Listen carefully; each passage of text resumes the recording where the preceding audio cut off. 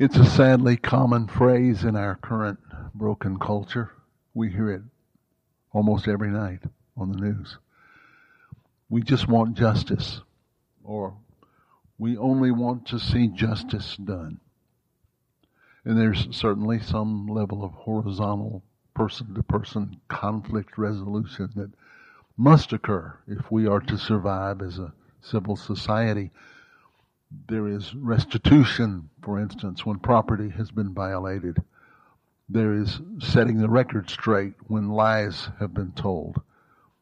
These kinds of resolutions of cases can keep bad situations from getting worse, but these corrections never fully restore lost good. When an evil has occurred, no matter what kind of correction is made, that correction cannot fully ever put things right, not completely right. When it comes to the deforming or diminishing of life, or certainly the destroying of life, conflict resolution is a meaningless idea. Here I'm referring not to human struggles in relationships where we accidentally or on purpose dishonor or even injure one another. I'm now referring to what we have come to call horrendous evils, where not only has damage been done, but it's been done in a way that is against all reason, a violation of all that is human. Examples of what I'm talking about abound, so I don't need to bruise your imagination with examples. You know all too well what I mean. And these examples seem to have become far more common in the 20th and now the 21st centuries than in all previous history combined. When in the midst of such conflicts we hear the cry for justice, what we often, though not always, are hearing is not the cry for justice, but really just the cry for revenge. I know because I've heard it come out of my own mouth. Many, even Christians, think the concept of an eye for an eye is a biblical idea meant to provide just that, justice, we say. Justice is a balancing of the scales, we think. So, it's justice if you cost me an eye for me to then knock out your eye to balance the scales? Gandhi rightly pointed out that if that's how justice is done, we will all end up being half blind. Now, Gandhi was not trying to correct the Bible. He was correcting people's wrong understanding of it. An eye for an eye justice was not offered in Scripture as a means of balancing anything. The real meaning of the concept is only an eye for an eye and no more. The goal of all punishment in Scripture was to bring repentance and change in behavior, not mere retribution. In ancient cultures, the practice was not a mere eye for an eye, but you blind me and I cut off your head. You accidentally kill my brother, so we will on purpose destroy your village. Scripture was seeking to put a reasonable lid on such unreasonable vengeance done in the name of justice by limiting what can be done in the name of balancing the books. But this was never seen in Israel as full justice.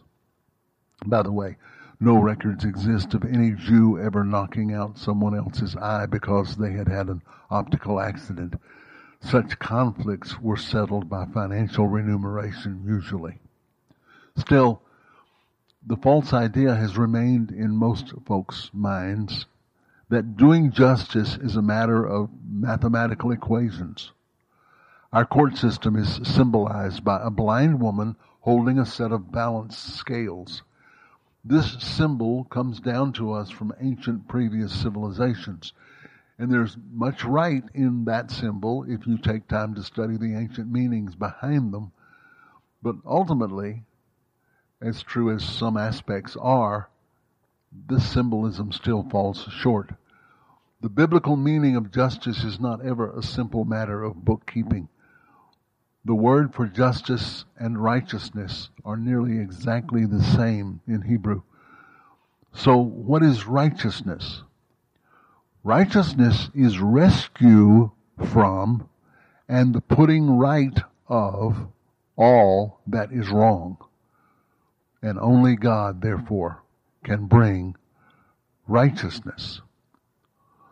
Only God can ultimately provide justice. And that means no human court, no human arbiter or judge can ever achieve justice. Now, we may stop escalating tensions in some cases. We may contain wrong behaviors. We may even punish evil deeds. But in all those actions, we've only hindered further disintegration or maybe educated a fool to be wiser. And that's a good thing, but it's not righteousness. And even where we have fully reversed wrong actions, we cannot ever make things fully right again. Human justice, even scripturally applied with all the right motives, cannot restore to its original pristine condition any relationship or state of being that has been marred by injustice. Now, this statement makes us somewhat angry because we know it's true, and that makes us feel a bit hopeless in the face of evil.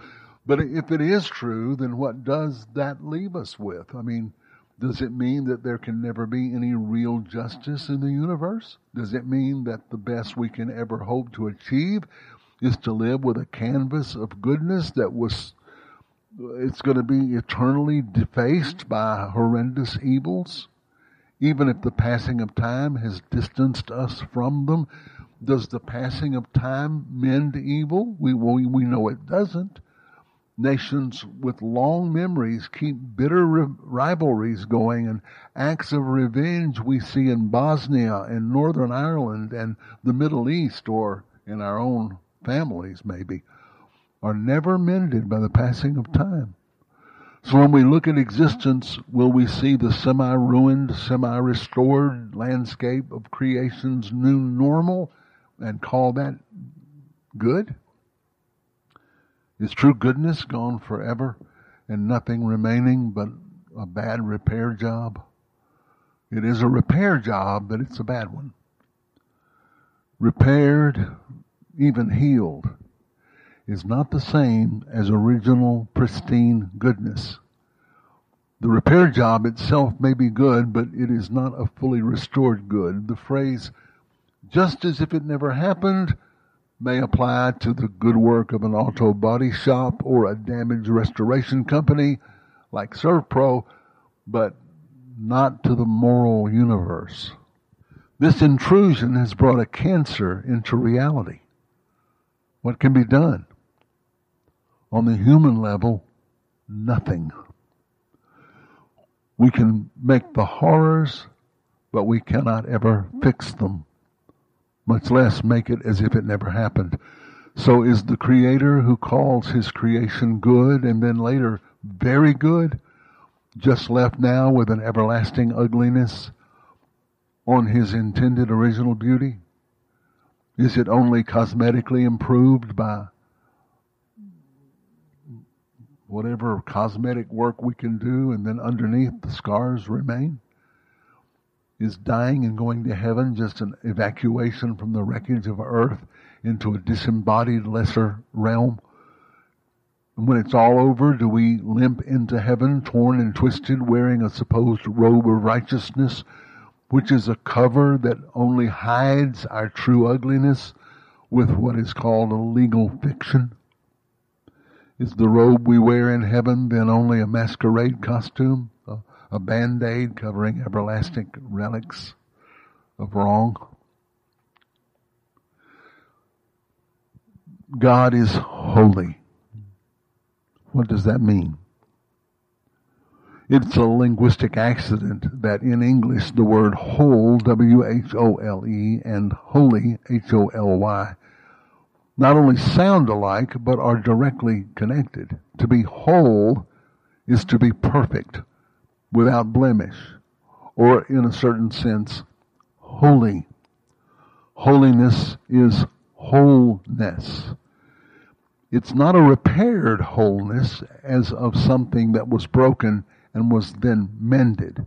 We don't call that whole, we just call that mended.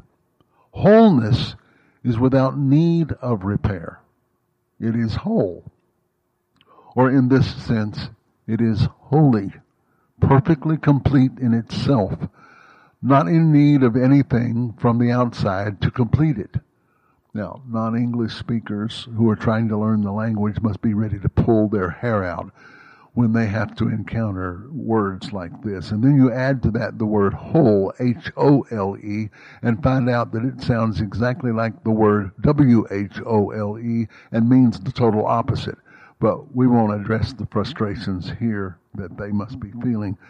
But a study of the words W-H-O-L-E, H-O-L-Y, and H-O-L-E is worth your time if you ever have time to do it.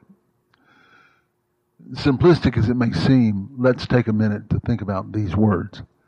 To be holy, H-O-L-Y, is to be complete. And not complete in the sense of being made whole, but of not needing to be made whole, because to be whole is to be already perfect. It is right that the words perfect can be understood as mature, and that implies a process towards an unreached goal. But still, even in that idea, a, quote, perfect bud is complete in what it is meant to be at the stage that it's in. It's not yet a perfect flower, but as a bud, it is complete and perfect. Now, this will explain, to some degree, an otherwise strange tendency in the New Testament to refer to things as being more perfect. How can anything that is perfect be more perfect? Only if the word perfect is understood as a progressive movement toward a final goal of total perfection can you use that term. But Jesus told us to be perfect as your Father in heaven is already perfect. Now, how is the Father perfect? Well, He's already complete in Himself. He didn't progress there. He is fully and completely in Himself whole, perfect, holy. Jesus calls God Holy Father. In other mouths, that phrase can have various meanings depending on the religious milieu they are formed in. But when Jesus says it, we are required by the very weight of who He is to try to understand it better. For in His mouth, it's not a religious phrase or a subordinated, slavish genuflection. This is the perfect Son of God, Son of Man, speaking to the most intimate, precious relationship there is. Jesus calls Him Holy Father. This is so precious and rich with meaning that I'm tempted to go off into just that question and forget all else that we've been introducing here. But for the sake of clarity, let's lay aside the many treasured hidden meanings in Jesus' words to His Father and examine just one question. Of all that God's holiness implies, what could it, in reference to the nature of deformity of the universe, what could it mean? What could it mean in our inability to achieve real justice when we say God is holy? The word holy has, like so many other words in religion, taken on baggage from human misunderstandings that hinder our understanding. In some sad cases, God's holiness is merely His superior, legalistic, angry attitude towards, quote, sinners. It conjures in many people's minds an image of fire and brimstone, lightning bolts coming down from the hand of a raging Zeus or a Wizard of Oz. Then the word sinner also is deformed from its clearer meaning. We think it means one who has broken the rules and is the target of the holy lightning bolts. But the idea of sin is far, far denser and more tragic than something so grammar schoolish as you broke the rules and now you're going to get it. Holiness is far more majestic and joyous than the gloomy religious shroud we've placed around it. It should arouse a vision of the glory of unapproachable light in our imaginations rather than the guilt-ridden moralism that it seems to do. So a better understanding of the word holy will automatically provide a far more accurate understanding of the word sin. When we see a glimpse of true holiness, then up against that holiness, our sinfulness does not merely appear as dingy gray, but it becomes black with horror. To a holy mind, it should awaken that kind of response. The word sin is far more terrible than mere rule breaking.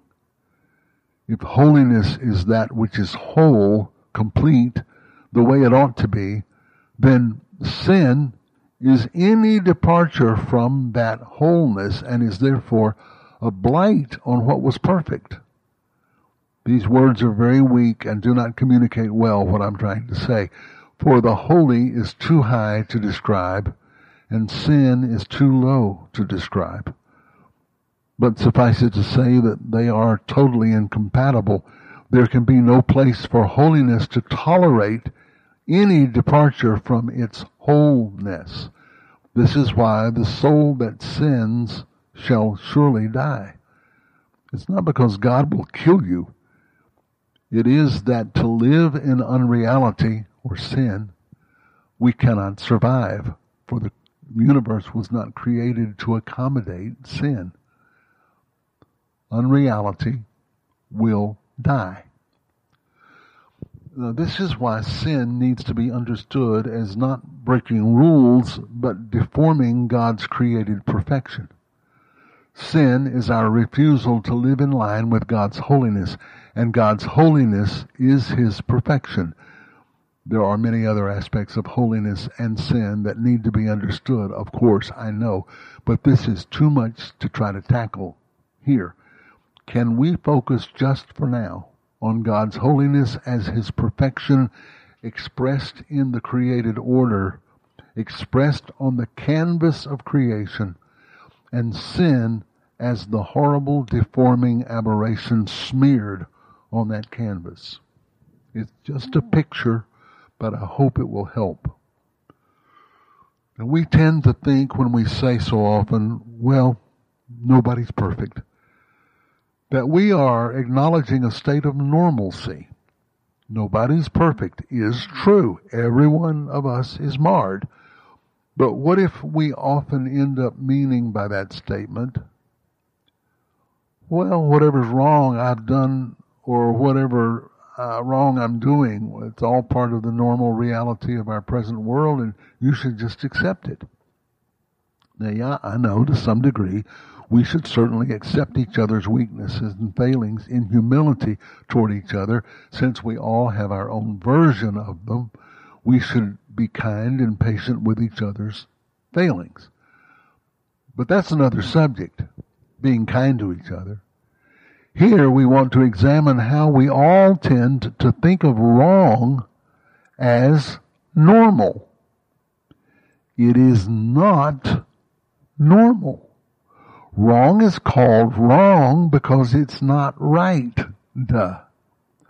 And not right means it was not meant to be. And not meant to be means that a cancerous growth is taking more and more territory in what should have been good. This is the meaning of sin. All sin is a deformity of goodness. All sin is a deviation from what is right. All sin is insanity, refusing to live sanely. The Holy Father cannot tolerate sin as the new normal. But because of our sinfulness, we easily misinterpret this truth in very bad images. We see us as just good people who tend to make mistakes, while we see God as some punitive, self-righteous, religious prig who just can't tolerate regular, normal people. And sadly, we often think that because, unfortunately, we may have been encountering too many people in religious circles who claim to know God and who treat people as sinners. Religious spirits of darkness work hard through the culture to make people believe these foolish things, like training us to think of the word sin as only a religious word. So when we hear it, something in us tends to put the word sin in a religious category. If we could hear the word sin and think not of religious rules broken, but of reality being ignored and insanity being enthroned, we would be a lot more accurate. God the Father is holy. Let's lay aside for a moment all the vast, glorious depths of meaning that word contains and focus on just this one aspect.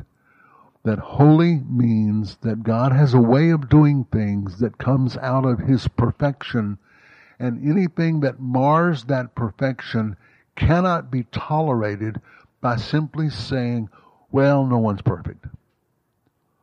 Holiness intends perfection. God is not sloppy. God is not insane. God is not willing to allow what is sloppy or insane to just slide by. God may have many ways He could choose to do many things, but at risk of saying more than I can prove, I believe it's right to say that some things are so taken from the very essence of God's nature that to try to manifest it differently from what He has created is a blasphemy against His holiness. Two very well-known examples are glaringly obvious: the murder of babies or the use of sex only for pleasure. Both of them are enshrined idols in our culture. We as a culture have decided to ignore the character and holiness of God in both these aberrations of created order, and God will not adjust His nature to allow for that which is against both His nature and created order, which reflects His nature. Killing babies is murder, and sexual misuse of one another is adulterating, which means it is deforming, it is poison.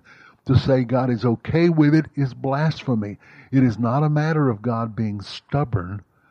God cannot change on these issues.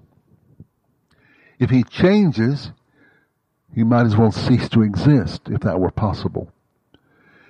If He altered any aspect of His design, He would be deforming His creation. He would cease to be perfect, and creation then would cease to have a place to exist, for God has to be and remain holy or perfect for anything to survive. This is not perfectionism. Perfectionism is not holiness. Perfectionism is not to be perfect. Perfectionism is, ironically, a form of imperfection. Perfectionistic people are very often hard to be around or to enjoy. They deform every good thing depending on just how bad their neurosis is. God is not a perfectionist, one who becomes unstable and irritable when confronted with imperfection. That is not what we mean when we refer to God as holy and unable to tolerate evil. I'm bordering on boring you by repetition in hopes of getting across this very important point. That God, let's get completely rid of the idea of God being some picayunish, small-minded religious bore who prudishly becomes upset by any point of view that is not his own. That has nothing whatsoever to do with what we're talking about. God loves and enjoys broken people. God loves us so much He intends to deliver us totally, eventually, from all deformity. God will have a perfect creation eventually. It is God's love which comes out of His holiness that causes Him to want to be around imperfect people and to heal them. Jesus explained this well in Luke 5:31 when He says to the Pharisees who are rebuking Him for spending time with, quote, sinners, it's not the well who need a physician, but the sick. I've not come to call you righteous ones, but sinners to repentance. If holiness were perfectionism, Jesus would not be able to be both holy and loving. He would just be austere, demanding, and angry with sinners. This is exactly the way religious demons want God to be seen. Jesus' attitude, by the way, is exactly the same as His Father's. If you see the Son, you see the Father. Exactly the same. So then, what about what we said at the beginning? That once something good is marred, it can never be healed or healed enough to make the intrusion of wrong as if it never was. What about that? Well, that is so. Can you think of an example where something wonderful and good was marred by something not good and became better for the marring? Well, you might say, well, I've had some issues in my life and I had to work hard to overcome them and I became better for it. And that would be an example of a seeming negative being what we call a blessing in disguise because it helped us become better because we had to work hard to overcome that negative. But we're not talking about us on that level. When it comes to the subject of God's created order as an expression of His holiness and of sin being the marring of that order, then we're speaking of the very fabric of creation. And we cannot use our own private experience with struggle as an example. Why? Because in our own human example, we are already flawed. So we begin flawed. We are not the origin of existence, only the extension of it. And it's flawed. And it's flawed because of our wrong choices. A negative comes along that changes us to work hard toward a higher good, and the struggle helps us to improve. That is all good on the human level. But we're not here talking about a finite good being improved by a struggle. We're talking about a perfect good being willfully deformed in order to undo that perfection and make the deformity the normal. This is the nature of what we call evil. Evil is that which seems purposefully to undo goodness, beauty, and truth in order to destroy life. All of human experience is to some degree or other about hindering evil in hopes of preserving good. But the very presence of evil should not be. That's the point. Our idea of normal only operates inside the realm of what has become normal since abnormal came in and set itself up as normal. Does that make sense? Maybe I'm stressing it too much because I think maybe we all know it. But there's something wrong in the universe. And that something cannot be eternal, for God alone is eternal, and God is not evil. So evil is an intrusion. Evil cannot exist on its own. It has to have a host to feed off of. It's a parasite. God's holiness must be the final say in the universe, or evil will be. Evil cannot be reconciled with good any more than a crooked stick can be reconciled with a straight stick. And evil cannot be a force that is fully self-sustaining. By its very nature, evil must come to an end because it must have had a beginning. It is not eternal. There is life without death. but there could not be death unless there was first life. So evil is a deformed, dependent parasite. But there is death. Not only death in the sense of cessation of life on the physical level, but death with a capital D. That dark shadow that tries to hover over all good and diminish it any way it can. Harshness, cruelty, bitterness, unforgiveness, hatred, lustful misuse of others. These and all other such horrors are all the offspring of death. It cannot be overcome by willpower or human resistance. It cannot be washed away by anything we can produce. It can't be expunged by our saying, "I'm sorry," or being told that we are forgiven. Yes, being told we are forgiven is important, and saying "I'm sorry" is important. That's a human necessity on the horizontal level. But as important as that is, it's not enough to cleanse away sin. Capital S. Remember what we said sin is? Not a breaking of a religious rule. What was happening in the atonement? Well, here we go, trying again to do what wiser, stronger minds than mine have tried to do for centuries.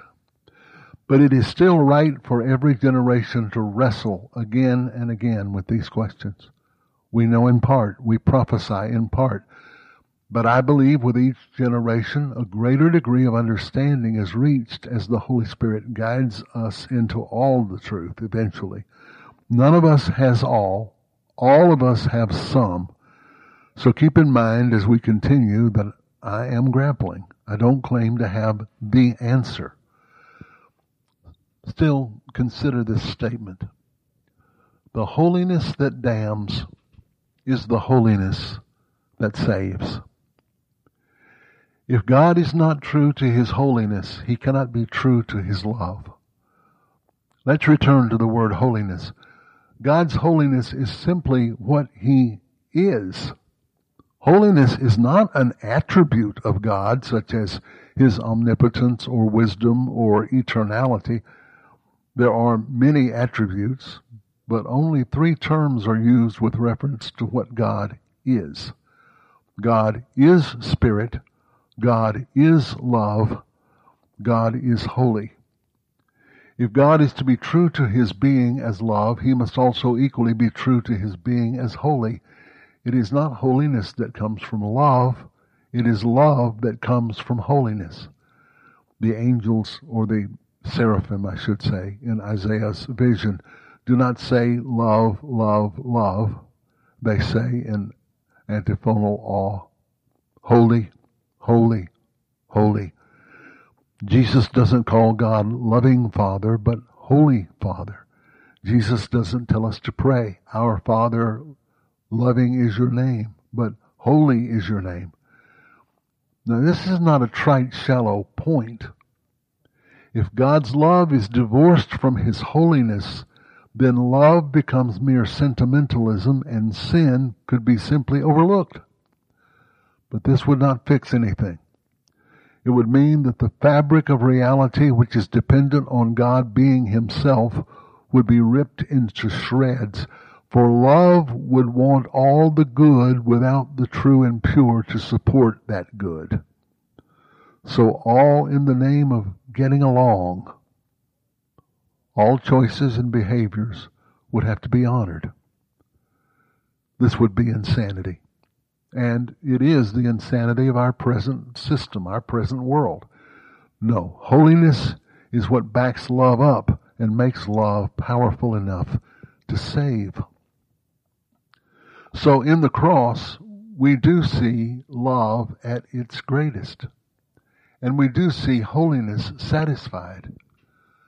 But we must not, I stress with all my might, we must not think of satisfaction in legal terms, as if God is emotionally enraged against evil and is looking for a victim to take vengeance upon, as if he must have someone to throttle in order to vent that rage.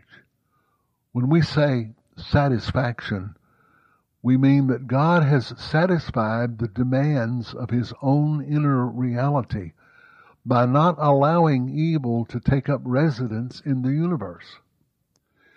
He has allowed the full weight of the ramifications of insane unreality to strike, but he forces them to strike himself in the form of his Son.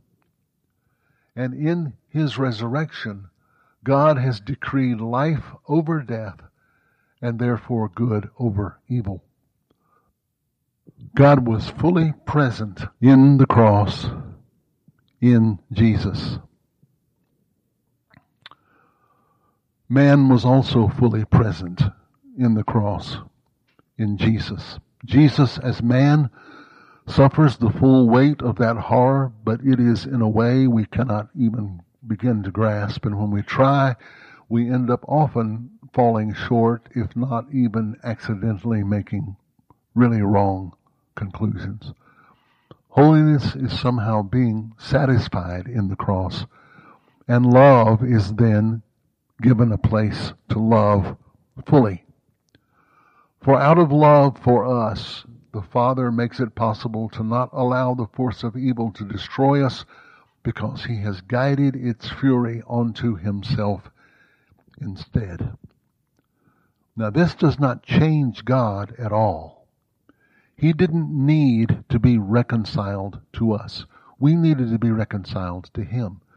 He didn't need to love us. He already loved us to the uttermost. We needed to love him. The cross did not change God's attitude or feeling for us. It changed the ability to relate to us, not as judge, but as Father. For holiness is not in opposition to love, nor love in opposition to holiness. Holy love has somehow destroyed evil at the cross. It is no mystery why we run out of words when we try to explain all this.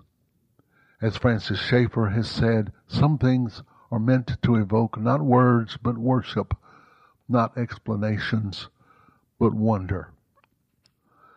Now let's take a breath here and consider what I am and I am not saying. I'm not saying that, like a gunslinger who must protect his reputation, God cannot just overlook a young fool who challenges him to a duel, and therefore God must meet the challenge or lose his reputation. God is not an egotist who must beat everyone up now and then to maintain control of his territory. If that was so, he would have started and finished with Satan. No, God's holiness being his very being, it is the power that gives foundation to all that exists. Nothing can exist apart from the foundation of God's being holy. The moment God ceases to be holy, and don't worry, it's not possible, at that moment everything that exists simply would no longer be. Though that cannot ever be, what could be was the creation of us, beings made in his image and likeness, who by virtue of being made like him would have power to challenge his being by refusing reality and trying to establish a different oppositional false reality as a rivalry to God. That was not our original idea. That was Satan's original idea, but by aligning ourselves with Satan, we end up being as guilty. God does not need to protect himself from rivals. That itself is a silly idea, since the rivals can only exist because God gives them their existence. But he has given them, us, freedom to choose, which is freedom to create or to set in motion those boomerangs I referred to previously. And though we can set them in motion, we cannot stop them once they are set in motion. And we cannot save ourselves or creation from what we have done, and we can't even control not only the boomerangs, but how the boomerangs interact with each other, or how demonic powers manipulate them once they're set in motion. If God is to save the world, then he must judge the world. His holiness that condemns is therefore the same holiness that saves. In order to condemn the world without destroying it, he must come into the world himself and gather up the entire human race under himself as their federal head, and he is the federal head of the human race. This is why Jesus' favorite title for himself is the Son of Man. It was as man that he entered the arena of conflict with the powers of darkness. And when he did, all the evil set in motion by devils, demons, and men was hurled at him. The entire fleet of boomerangs will all find a landing place, and it will be on him at the cross. At the cross, Jesus as man will bear the judgment of God upon man against all unholiness. Without the shedding of his blood, there will and can be no remission of sin. I've read a great deal of the wrestling thoughts that have been written by great, wise, well-educated, and godly people over the centuries, and I stand on their shoulders to see what I can see, and I'm deeply grateful to them for their struggle to say what is unsayable. At the same time, some of what they wrote was influenced by the era in which they lived more than by the scriptures themselves. For just one example, if they lived under a cruel monarchy politically, the image of God as a distant legalistic monarch, far more interested in his own glory than in saving people from evil, may form their view of the reason Jesus' blood had to be shed. This is no commentary on the accuracy of Scripture or on the justice of God's actions, but only on the human misinterpretation of them based on the limited viewpoint of the writer as he lived within his era. Under a despotic ruler, it seems easier to see Jesus as the innocent victim dying to appease an angry ruler, but that's not the story. For at the cross, Jesus suffers fully as man, so as a man he cries, my God, why have you forsaken me?" But it is also revealed in other parts of Scripture that Jesus, as both God and man, will confront the intrusion of evil into the fabric of all creation, and in his own self he will take it in and destroy its power. And when he rises from death, by the power of the Father, who was with him in the entire event, his resurrection in a human body out from death makes God and humanity one together forever, never to be separated. Jesus begins then undoing the effects of sin through the lives of his disciples who become his apostles, and who little by little set in motion the forces, or the boomerangs, of the kingdom instead of sin. Century by century, retaking the earth, undoing the evil, destroying the destroyers, and restoring what evil has ruined. But it's not a clean, swift, happy unfolding of a glorious finale. History has been and continues to be a huge, long struggle. The people of God are a mixture of our new life manifested through much left over from our old life. Not only is this inner war seen in individuals, but in nations and governments and social and artistic and educational and political constructs. Even the church itself, century after century, must be formed and reformed and re-reformed as truth lost to a former generation is reawakened in succeeding generations. But in all this, there is a progressive movement of the kingdom of God. Slowly but surely taking nation after nation and moving toward the great telos, the completion, the eventual perfection of all creation. Finally, at some point, none of us can foresee, although we seem to make a cottage industry out of trying to figure it out and print books to prove our point of view, his return to the earth will accomplish something never seen before in the history of all beings in heaven above, the earth below, or under the earth.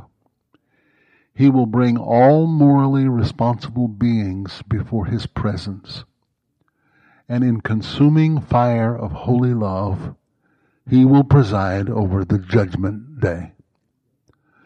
The word judgment means the putting right of all that is wrong.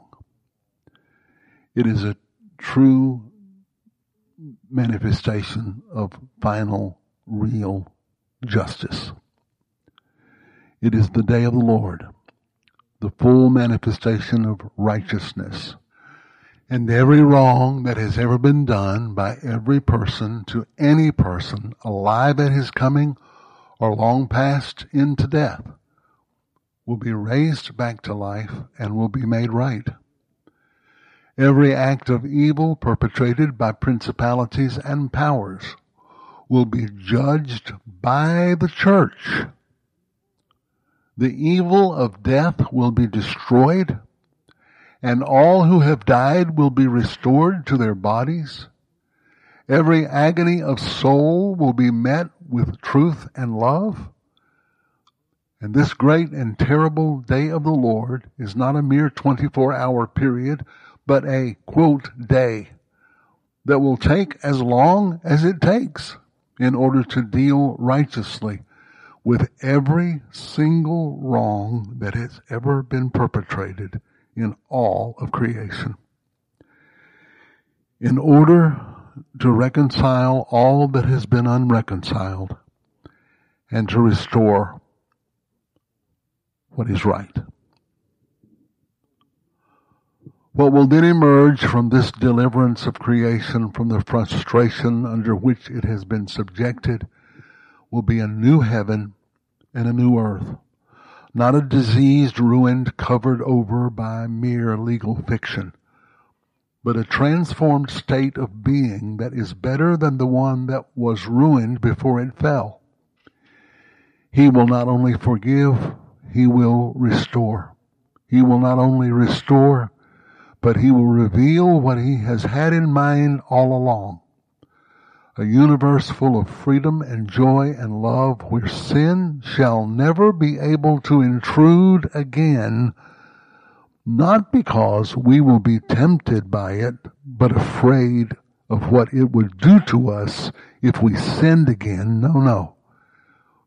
It will never be able to intrude again, for all evil will be gone, done away with, unable to return, not because we are so weak that we must be protected from it, but because we have been made so strong in our union with him, in his love and goodness, that we will be as free from sin and its pull on us as God himself is free. Jesus is the Savior of the whole world. What that means is far, far greater than even the best of us knows. As the world seems to get darker and more insane, and injustice seems stacked upon injustice, and unjust, crooked workers of iniquity seem to be able to keep getting away with their evil, keep your eyes on the cross. More to the point, on the one who transformed that cross into the throne of righteousness. Soon he will come, and we will know. God bless you all. Thank you for listening.